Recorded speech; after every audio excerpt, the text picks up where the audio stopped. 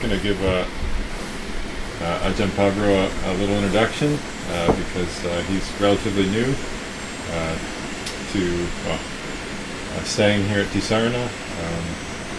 Ajahn Pabro is one of the, I figured it out last time, he's one of two first Canadian bhikkhus to be ordained in Canada by a Canadian preceptor in a Canadian Sema. This happened at Birken about 14 years ago now. So Ajahn's a monk of about 14, 15 Vas, and he's going to be with us for the rains. And he has visited here before over the years of Tisarna's development, but this I think is his longest stay. So we'll give the talk this afternoon. Thank you.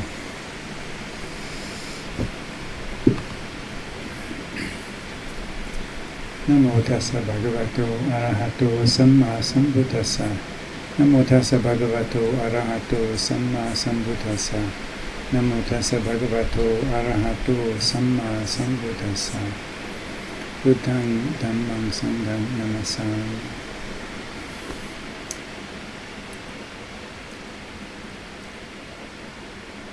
I've been living in Thailand for the last 6 or 7 years, 7 or 8 years. So my bhikkhu life is rather different in some ways there than it is here, and of course in many ways similar or identical. But one of the ways it differs is that I'm asked to give talks here sometimes, and that doesn't happen in Thailand. Both because there are tens of thousands of senior monks, and also because I don't speak Thai. More than a few words. Vipasa Thai ni noi. All of which means that when I do give talks, unless it's on a retreat when some sort of continuity can be established and kind of felt, or some other occasions, or when it's just a pure act of luck, I don't usually know what to talk about. So I asked Lumpur Viradamo, and he said, "Oh, just talk about yourself. They don't know you." I'm not that interesting. So I was ordained, as Sri Muyito said, I was ordained in Canada by Lumpur Pasano, whom some of you may have met over the years. He's probably visited here from time to time. I expect my preceptor, who is taking this year as a break from his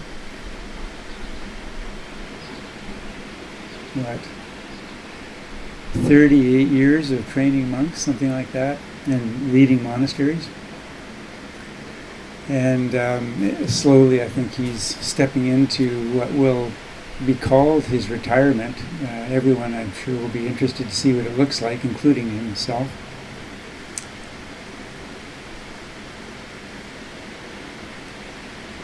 Being ordained in Canada means that you have some idea of what it feels like to be a monk in the West, and be answering on a weekly, sometimes a daily basis, that always interesting question, why do you shave your head?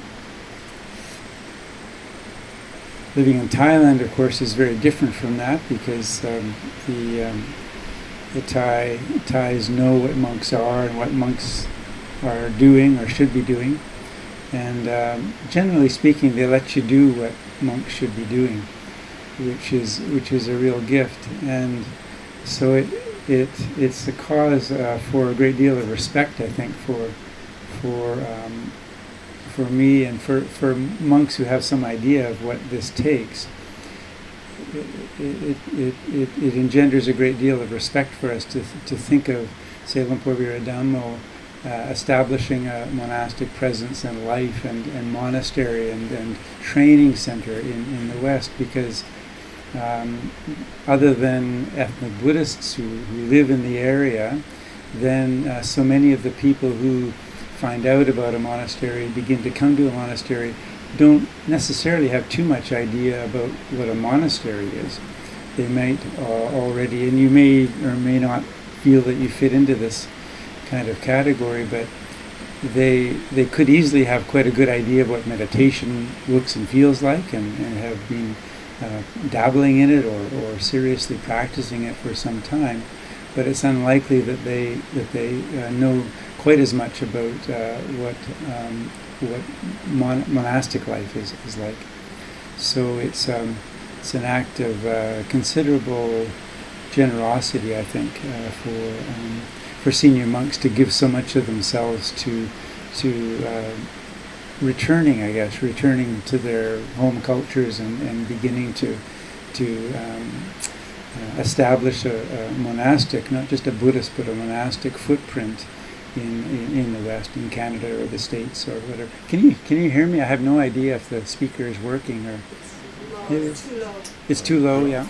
It may not be. It's either the speaker's fault or just my voice, which is not feeling particularly strong this afternoon.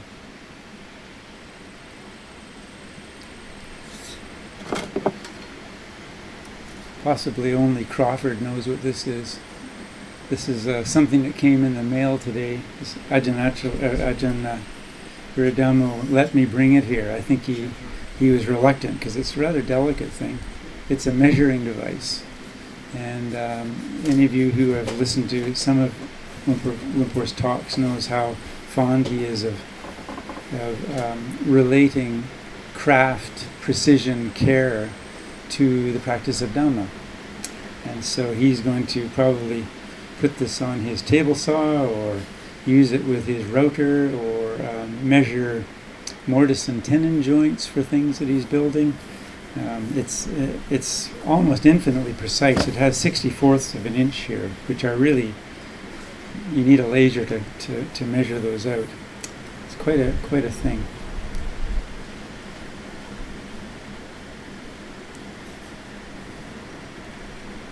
Our own practice of Dhamma, I think, seldom feels quite so precise as this.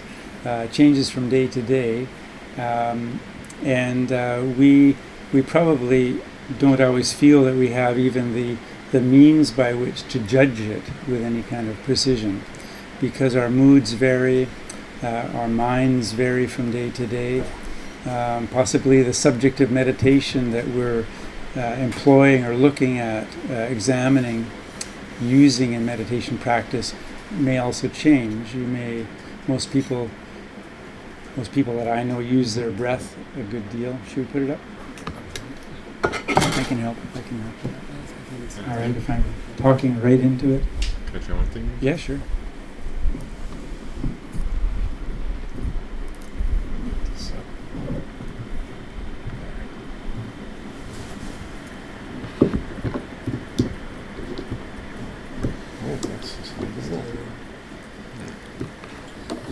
Some of you, were any of you here last night? No. Well, we heard a talk by Lumpur Sumedho, and he has that beautiful operatic baritone, you know, and he can really fill a hall.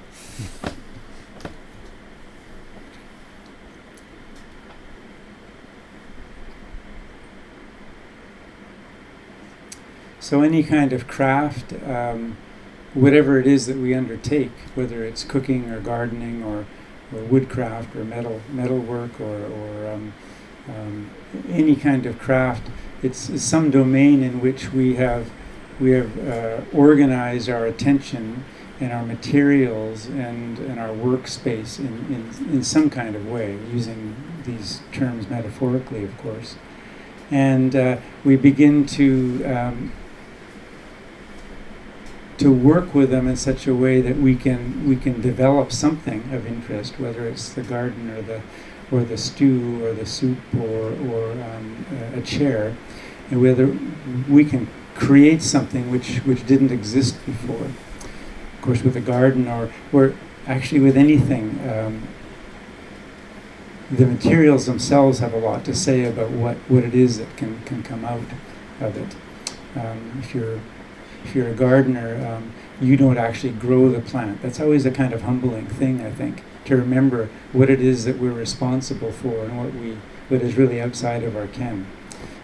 We don't grow the potatoes. The potatoes have it in themselves to do what they do.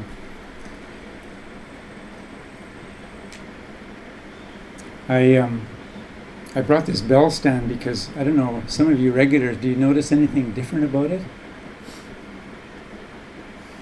It has a new set of legs, new set of feet. I made the feet. You see, I'm cautious about using where I employ my verbs here, because I didn't make any of these pieces of wood. It's important to kind of bear that in mind. But years ago, I found this big timber underneath the barn there. And it had been hand hewn with an axe, probably in the late 19th century. I'm told the barn was made in 1880s. And I liked the look of this big timber, and I thought, well, it's nice to be able to deal with big solid pieces of wood, and I think you need something really substantial to properly house or found a bowl. So I found the base of a bowl. So I asked Ajahn Kusalo, I guess, or maybe Lumpur Viradam. This is in the days when Lumpur would be with his mother for most of the week. So took the chainsaw and cut it down, and then took it into the shop and kind of wrestled it, because it was reluctant at that time to be separated from from the big beam itself, and I left some of the big marks of the axe in it, because I found it kind of charming to think of someone several generations ago actually having made some proper use of this piece of wood. Likely it was a log that was felled in this area, maybe by the person himself, and dragged over there, probably with a team of horses. And so there's something quite lovely about the history of this thing. But I put some small legs or feet on it, and I decided a couple of days ago that they weren't big enough, and so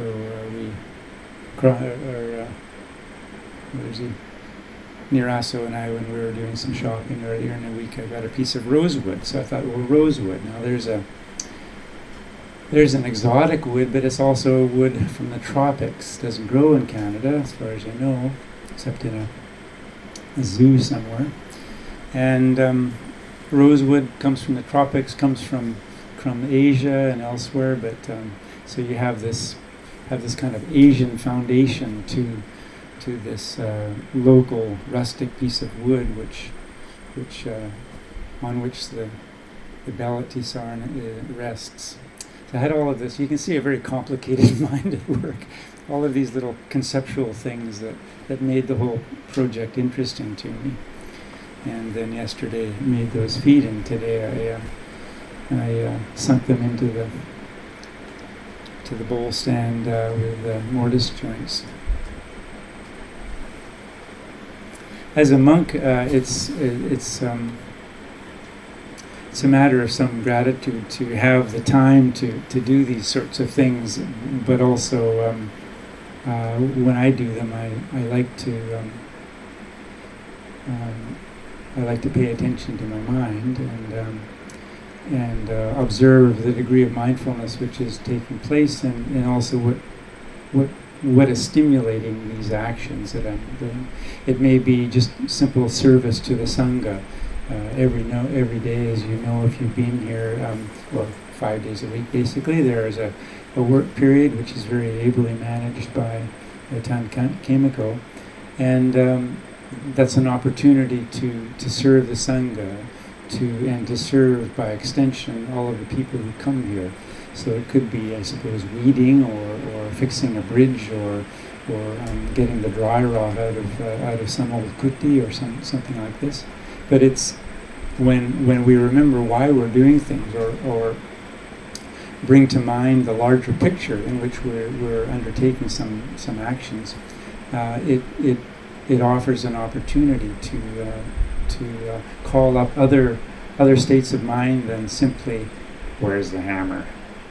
Or, oh geez, I just made another mistake, or something like that. We remember why we're doing things, and it gives us this opportunity to keep our mind arranged in a fitting way. So as a monk, I think about these things. Of course, like everyone's mind wanders, and takes various courses in and out of this and that. But I do my best to bring it back to matters at hand. Goodness knows, I didn't need this for this bell stand. There's nothing particularly refined about it. But when our practice develops, and sometimes when we're, say, in a retreat, and we can observe the mind in a more subtle manner, owing to the length of time we've spent in retreat practice, it begins to feel like we have some kind of measuring device like this available to us. Why? Because mindfulness is a faculty, and it becomes a power. This is why in the 37 Bodhipakya Dhammas, the wings of awakening, factors of awakening, mindfulness appears several times. And two of the times that it appears in a little list of five faculties, and it appears in the next list of the 5 powers. And it's usually only in rather refined circumstances that we even get a glimpse of what sati, mindfulness, feels like as a spiritual power. How is it that mindfulness could actually engender the kinds of transformations that is claimed for it in Buddhist texts and in biographies and so forth, if it simply meant being aware or paying attention? We can use this word in very kind of commonplace ways, and I think it's easy to do it injustice by always making reference to it simply as I was aware. I was aware of what I was doing, so I was mindful. I was conscious. I wasn't asleep, so I was mindful. There was mindfulness there when I did this, that, or the next thing.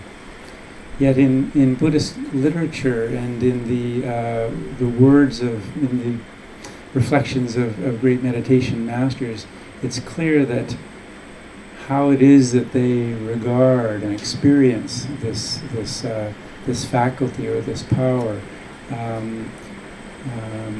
it's quantitatively different or qualitatively different than what we normally think of as simply as mindfulness.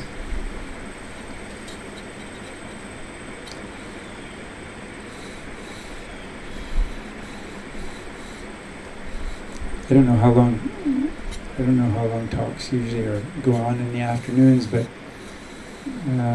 I could drift into something related to this, but I'm also quite happy to field questions if there are any.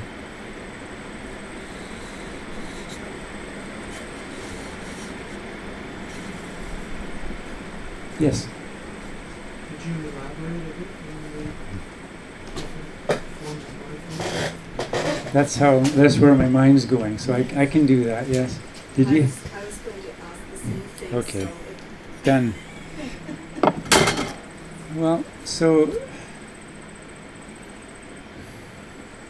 not many people are given to studying Abhidhamma, and I'm one of them. I've made little inquiries in it from time to time. Abhidhamma is is one of the three collections of literature which we call the Tipitaka, the three baskets, There's the Sutta Pitaka, so the basket, the collection of suttas, of discourses of the Buddha and his great disciples. There is the Vinaya Pitaka, which is the collection of the literature surrounding monastic discipline. And then there's the Abhidhamma Pitaka, which is it's sometimes translated as a higher Dhamma, or at least that's how it used to sometimes be translated. It may be more accurately just it's about Dhamma. It's literature that takes up the various Dhammic subjects in a very, very refined way. It's a little bit related to, in English we have this word metaphysics, which is kind of something higher physics, and Aristotle wrote this text called the Metaphysics, and apparently what he just meant was that it came after the book he called the Physics, so it's the next book, it's volume 2 of the physics, the metaphysics. And Abhidhamma might just be about Dhamma rather than higher Dhamma. But there's I won't because I can't bring to mind the various lists I'm going to refer to. But sati is found in a list of what are called cetasikas or mental factors, and it's actually quite illuminating and a little bit humbling, but also very important, I think, just to reflect a little bit of how it functions in this list. So there are 52 of them, right? Looking at the Burmese, Burmese educated monk here, Venerable Viveka. There are 52 of them. And there are universals, so mental factors that always appear. You open your eyes in the morning and you've got some of the lights are on. And there are occasional things, say joy might be an occasional. So sometimes you feel that uplifted joy and sometimes you don't. And then there are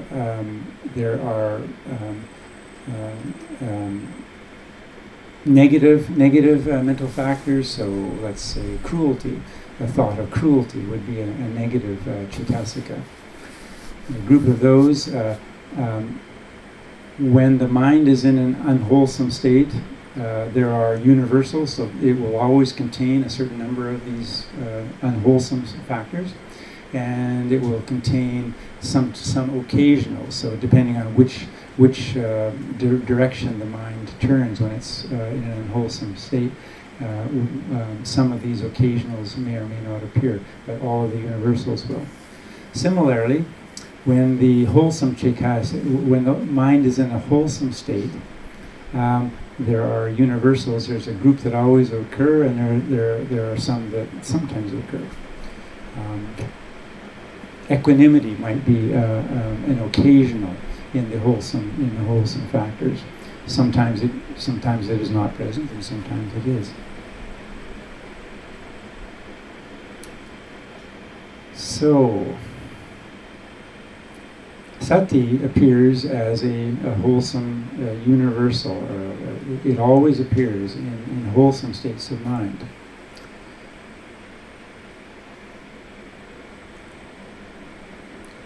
And when you read the lists that arise in a wholesome state of mind, it's quite a beautiful list, actually. I don't know how you are, if your mind kind of turns in this way, but for me, sometimes just reading through a list, contemplating, reflecting on various elements in a list, sometimes because there's a causality between, the third and the fourth and the fourth and the fifth and so forth.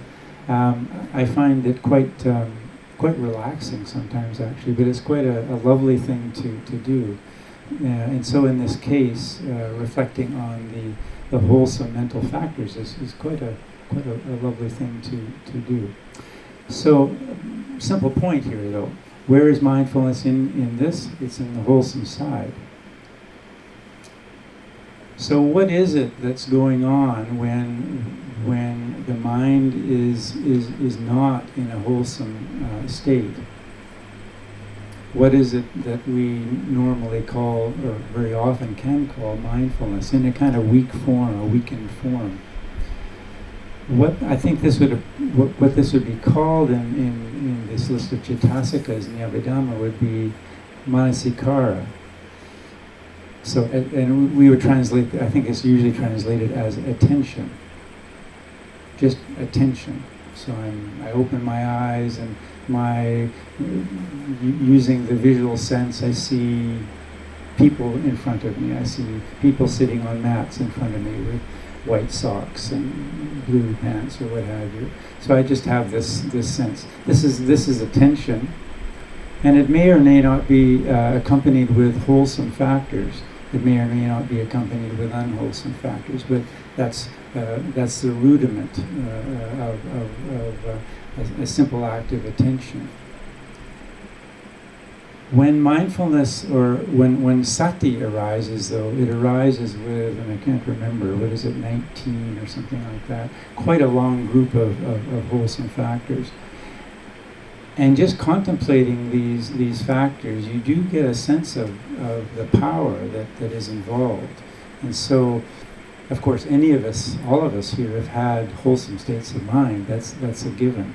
And therefore, we have experienced mindfulness.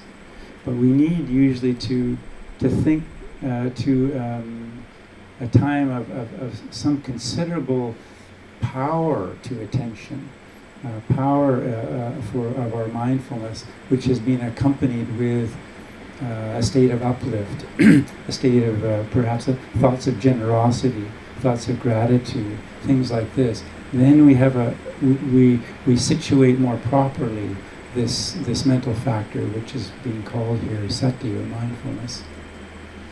Not simple attention. We could have very good and clear mindfulness when we're washing dishes, but we also could simply have attention. The mind is wandering this way and that, and if somebody asks you what you're doing, I'm washing my dishes, how do you know that? Well, it may be because you're really mindful, but it probably is because you're conscious, you're paying attention, you're paying some attention. So what is it that's happening when you answer the phone, when you open the fridge, when you are sitting at a stoplight, when you're weeding the garden? It depends, and you can ask yourself, there can be a kind of open questioning of the heart and mind from time to time, every few minutes. What's this? What's this?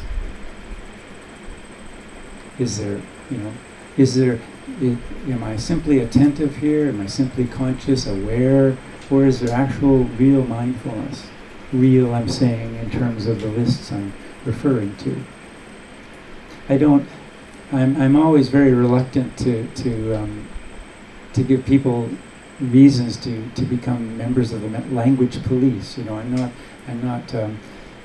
not trying to promote this idea so that we start to correct people on their use of the word mindfulness. I think that could be the cause for a great deal of turmoil these days, since the word is used for everything. But remember, what is mindfulness referred to? What is it used for in our culture? They teach it in the military. I mean, snipers have to be very mindful, right? Well, this would give us at least an internal answer to that question. Are we really mindful when we're looking at a customer as we're trying to sell them the car, and trying to discern which make to sort of steer them towards, and how much commission we might make? Well, we're certainly conscious and aware, and we might have generally decent intentions towards the young family in front of us, but it may not be, at least in the terms I'm using here, a wholesome state of mind. The stakes are pretty high here. The bar is an elevated one, and it's good sometimes to remind ourselves of where the Dhamma places that bar. Some kind of selflessness, some kind of the availability very easily of, say, loving kindness, compassion, sympathetic joy, equanimity, of generosity, gratitude, respect. The availability of these really beautiful mind states would seem quite natural to a person who was, in the terms I'm speaking of, truly mindful on this occasion. See what I mean here? It doesn't mean that we're all going to have states in which we're just functioning. The mind is just dealing with basic things, and we're not committing any great errors of judgment. We're not doing unwholesome things per se, but there may not be in those occasions mindfulness in this sort of fully blown sense that I'm making reference to. So maybe there are questions now.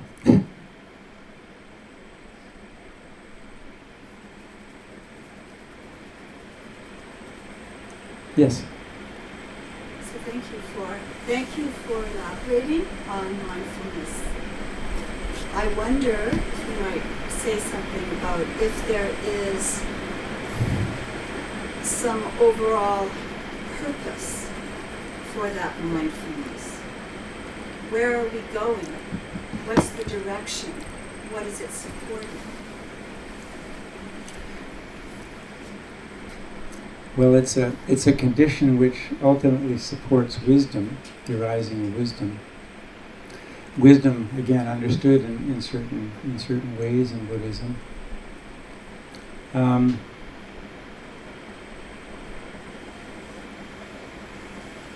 As I've been mentioning, mindfulness is simply one of these wholesome mental factors. So, if you think of yourself in a circumstance when meditation is very much so at the fore, maybe you're in a long retreat perhaps, or spending a full day of kind of retreat at your home or what have you. It does develop though. It's sort of like a stew, it never cooks unless the heat's on. But something begins to happen. Again, something which is rather beyond our willing and doing. When there's actually heat on the stove and the carrots are beginning to soften and the flavors are beginning to commingle and so forth. Something we don't have to attend to everything.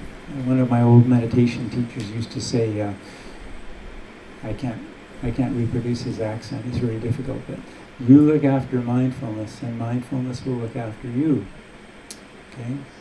So when we are actually giving ourselves to practicing in some kind of concerted manner, and when we've experienced this, and the mind is being able to discern and tell the difference and feel the difference over perhaps months or years, just by dipping into this from time to time, we begin to feel that something is at work. One of the things that happens when we practice meditation and develop mindfulness is that one of the things that must happen is that the mind also becomes calm. Calmness and clarity, they go together, don't they? And of course the usual simile for this is just what happens when muddy water is just, a glass of water is just set somewhere, and eventually everything settles and begins to still, and there are no more waves on the glass of water, and the mud settles. And lo and behold, it may be a day or so later, but we can see right through it. No longer through a glass darkly. It's quite clear.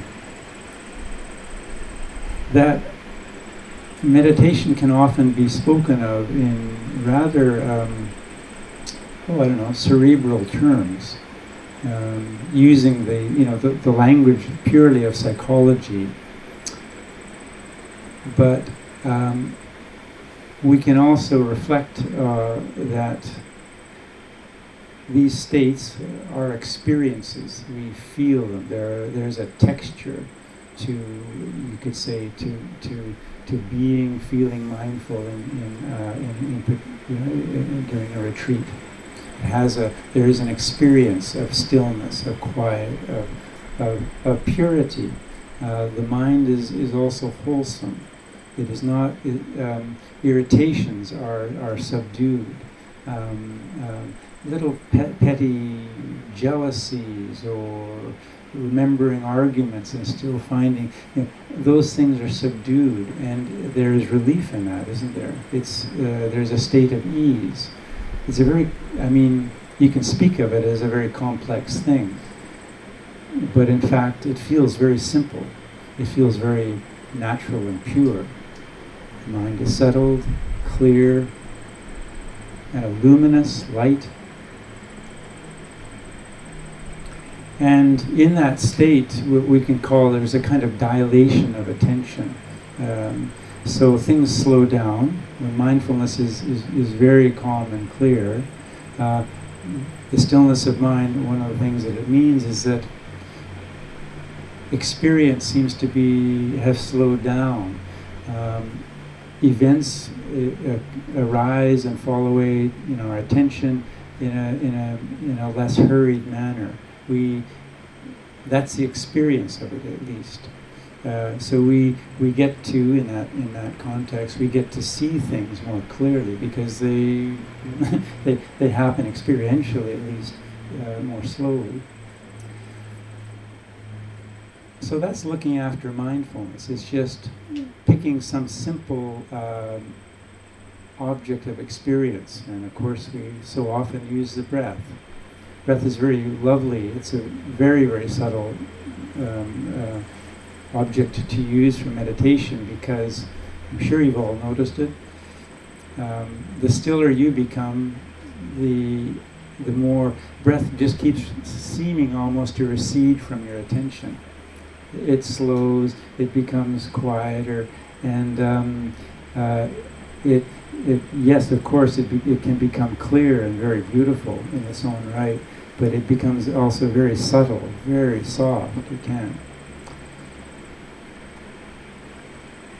But if mindfulness is strong enough to be observing this change, it's also strong enough to be observing other dimensions of experience which are arising and passing away. So this is looking after mindfulness. This is the practice of a meditator. Now here, in the midst of this, for people with a bit of a temperament, a faith temperament, or having some kind of openness to the Buddhist teachings in a broader manner, you can reflect. The Buddha spoke again and again about the three characteristics of existence. So we would say that what is called insight can arise when we have just carefully, lovingly, and over perhaps a long period of time, looked after looked after the conditions of experience in this kind of way. We've kept again and again. We've kindled the light of mindfulness.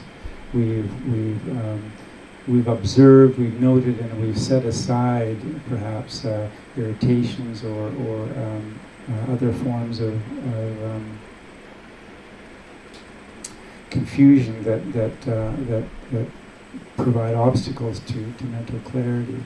Again and again, and with patient attention, we've done this. Mindfulness becomes very, very clear, very, very deep. There's this kind of dilation of attention. And then what can occur is that insight can arise. It's in those kinds of conditions that the true nature of reality can suddenly erupt. And again, returning to my early Thai meditation teacher from the 80s, I guess it was, he said, we as meditators, we do our duties. Our duty is simply to watch the breath. Our duty is to watch the hand as it reaches for the glass and puts it down.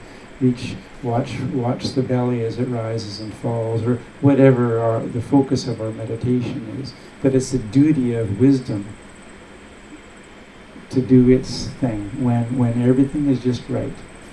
That's its duty. It's not, in other words, it's not our responsibility. It will arise owing to its own agency, you might say. You might be using language in a way which may or may not feel comfortable to you. But I often find it helpful to, again, apportion the verbs where they belong, or at least remember that as an individual, I can't do all of this. The process itself, it's any more than you can make the stew. It's the heat, isn't it? It's the heat that really does it. Yeah, stirring it at the right time and having the right temperature is very crucial. That's your duty. But it's actual heat, but you don't produce the heat. So wisdom takes care of its own business if we look after the business that constitutes our meditation practice. Something like that. So mindfulness has a very, very distinct and important role in this.